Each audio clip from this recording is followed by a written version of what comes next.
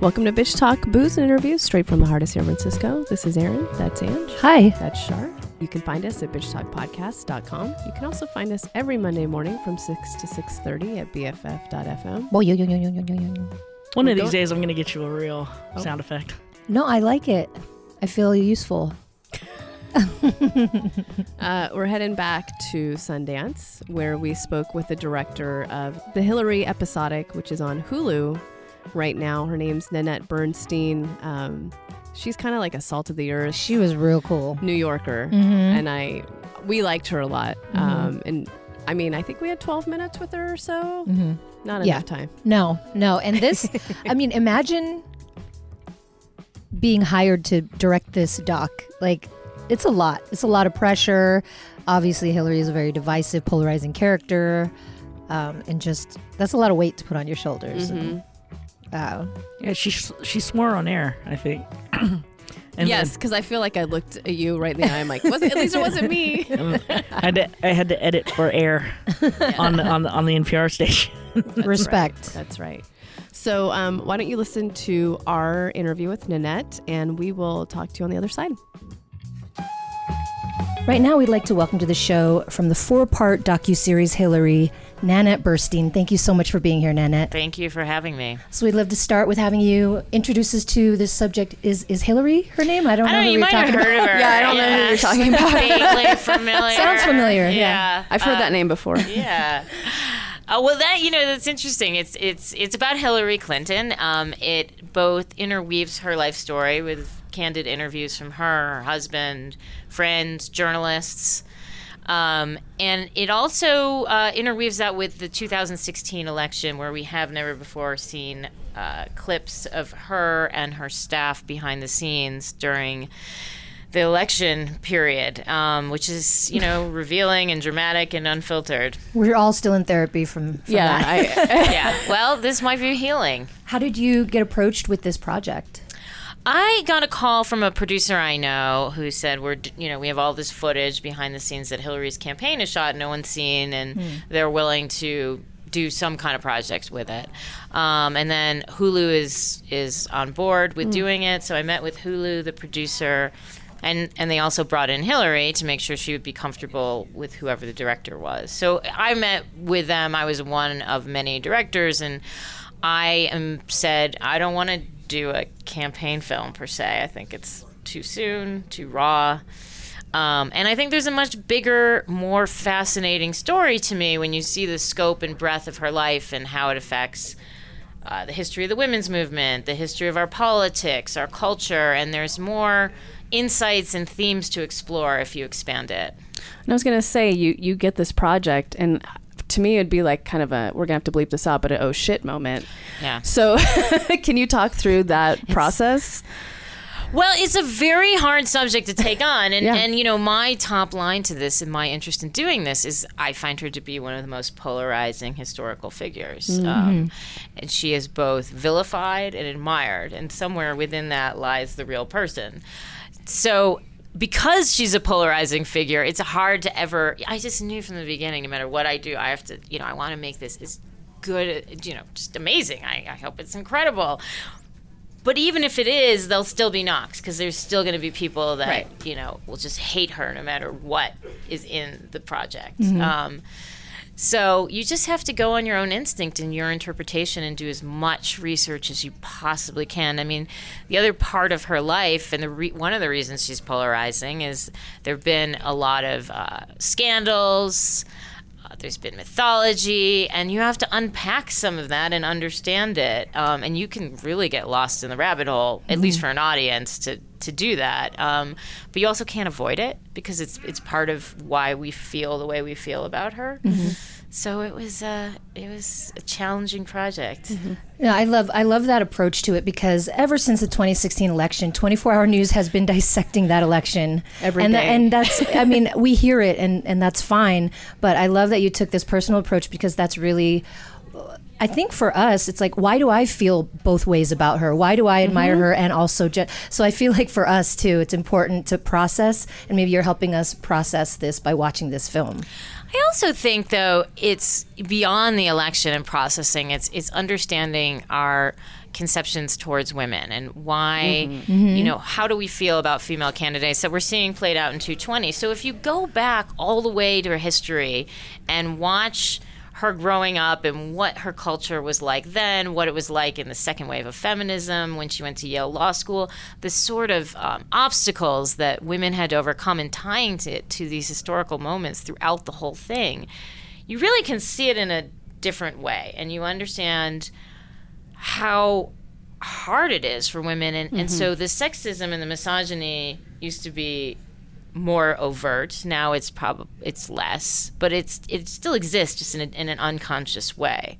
And so I think it helps, especially young women, understand the history on a very intimate level, as opposed to just this broad educational, well, this happened in the women's movement.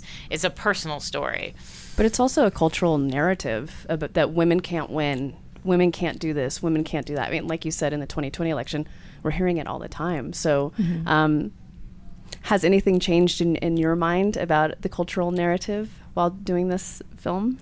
I guess I was surprised at, even in the 60s, the level of vitriol aimed at young women who just wanted to come up and be a doctor or a lawyer. I mean, she tells this story in the series of when she went to take the bar exam in the early 70s, that she was one of very few women taking the bar. And the men, before the exam started screaming at her and the couple of other women saying, if you take my place, I'm going to get sent to Vietnam and I'm going to die. And they're screaming at her. They're like, you're going to cause me to die. And then she has to take the exam.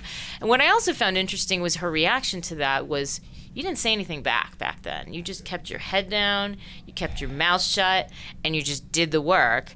And then you fast forward to now, wherever, women are being encouraged to being authentic and to speak out for themselves, which is great, but it's so hard when you lived your life trying to be under the radar and pursue your dreams. And so that, I don't know, there's little intimate details I find very enlightening. Right. And on the topic of intimate details, of course you want her to be forthcoming. You want to push to get these stories out that we haven't already heard. What was the process like getting her to trust you and really open up? Well, I interviewed her for 7 days, over a period of time. And I think part of the process of her opening up was we had a good rapport. I think she got into the realization that there's no gotcha moments per se, that I wasn't, digging in the quick soundbite way that a reporter has to. I have all the time in the world. You can go off on a tangent, and eventually I'll just bring you back. And so that really starts to put people at ease, and they get into a flow of talking. And I think that's what happened. And on the topic of interviews, you also interviewed allies and critics of Hillary, and I was interested to know, were there any people that turned it down, like, no, I'm not going to be, in terms of allies or critics that you were sort of hoping for? Yeah, about 30-something conservative voices turned it down. I was only 30? Surprise. Okay, yeah. I don't know the exact number, and really could not change their mind. Wow. Even though I was like, look, I have complete editorial control. I'm trying to make a fair and balanced piece, which is why I want to include your voice. Right. If I can't include your voice, I'm not going to get that. There's no narration per se. This is all coming from. And still it was no. And I called Newt. I somehow got Newt Gingrich's cell phone number after he had diplomatically rejected our interview request in writing. And he picked up the phone. And he told me I'd rather stick a needle in my eye than do an interview about Hillary Clinton. I would challenge him on that. Okay, let's see it. Yeah, go ahead. Prove it. Let's do it. I'd like to see that on television, please. The screening was amazing. I've screened 4 other films here. I've screened movies in a lot of different places, and this audience was rousing. They would spontaneously clap at various points. They would hiss at certain people. They would laugh at even the subtle humor. So it was amazing. I went into the screening thinking I wasn't going to stay because I've seen it like more times than I care to say. And I just wanted to stay for a few minutes and make sure it looked good and sounded good, and then I'd leave. But the audience was so incredible in that room. I'm like, nah, I'm staying. This is too fun. Yeah. So. I have a last pressing question for you. Yeah. I read that you own a bar in New York. Is that true? I did own a bar in New York for 20 years, and it closed this past year. Oh, no. Yeah. Are you going to make a documentary about that? And now I'd have to then reveal where the bodies are buried. That would be interesting. Yes. To be continued then. Yeah. Yes, exactly. That was our interview from Sundance with the filmmaker of the Hillary episodic that's out on Hulu right now, Nanette Bernstein. She's a badass. Yeah, this was a fun one, and unfortunately we didn't get to see it. This was not. one of the few that we didn't have any links and we couldn't get into the screenings of. But thankfully, to make up for the fact that we did not watch it, our producer Shar got to see HRC live and in person. Oh, that's right. I was like, where are you going with this? I was like, I did not see this Me yet. neither. I was like, she didn't see it that I'm aware of. Yeah, like in the midst of us, Aaron and I are doing one interview and Char's producing That's another one. right. I totally she sends forgot us about this that. video and we're like, what? And she looks real short in the video too. She looks like a little petite Well, woman. I don't know what you guys might have I been know done. exactly We were what doing Ruby. We were Was it? Ruby Ibarra, I think. Oh, yeah, maybe, maybe. yeah. We were doing another. We were still working somewhere. Yeah. You were doing, wherever you guys were, I wanted to be, but I had to do this other offsite thing. Yes. And I had to go to the end of Main Street, because where we record is the top of Main Street. And I was heading down because wherever that interview was, I think was at the bottom. It was where you saw The hotel. Tim Daly. Tim Daly. Still kicking myself for not saying one goddamn thing. You had to Anyways. pee. You had to pee. I really had to pee. I held it through the movie And the interview. And the interview. It was like 4 hours of running holding late my for the pee. interview. Yes. Anyways, and I couldn't go into an interview and be like, "Can I use your bathroom?" And we, in your room because we were also late. Yes, So that too. anyway. Anyways. That's right. Tim Daly, Hillary, HRC. Yeah, so I was walking down the street to go down to meet the other team members for our interview, and it was like a dead stop. Like, you couldn't do anything. And I'm like, what's going on? It's like it's It's that like the president was there. right. Well, it was like that Or not. 4-part Technically. that the Popular vote. it was like the the big intersection. Yeah. Right in front of Egypt. not Egypt. Egypt? It's It's that Marriott. yeah, where is it Dropbox or Audible. Audible, and there's one It's where we went to the party, our last party of last year. yeah, but whatever room that she was going into, I forgot what lounge it is or whatever, and it's like that's where everybody hangs out because that's where all the photos are taken. It's like the step and repeat. Yeah, it's like that's where everybody that does and all the big names and all the people that are doing press for Sundance, they all have to go there at some point to get their professional photos taken. Right. And so she was going in there, and it was like everybody's like, "What's going on?" What? And it's like, yeah, they had a total motorcade. Yeah. Stopped, and she was just walking. She walked across the street, and and walked across the street. She didn't get out of a car or anything like that. I don't know where she came from, but she just walked in.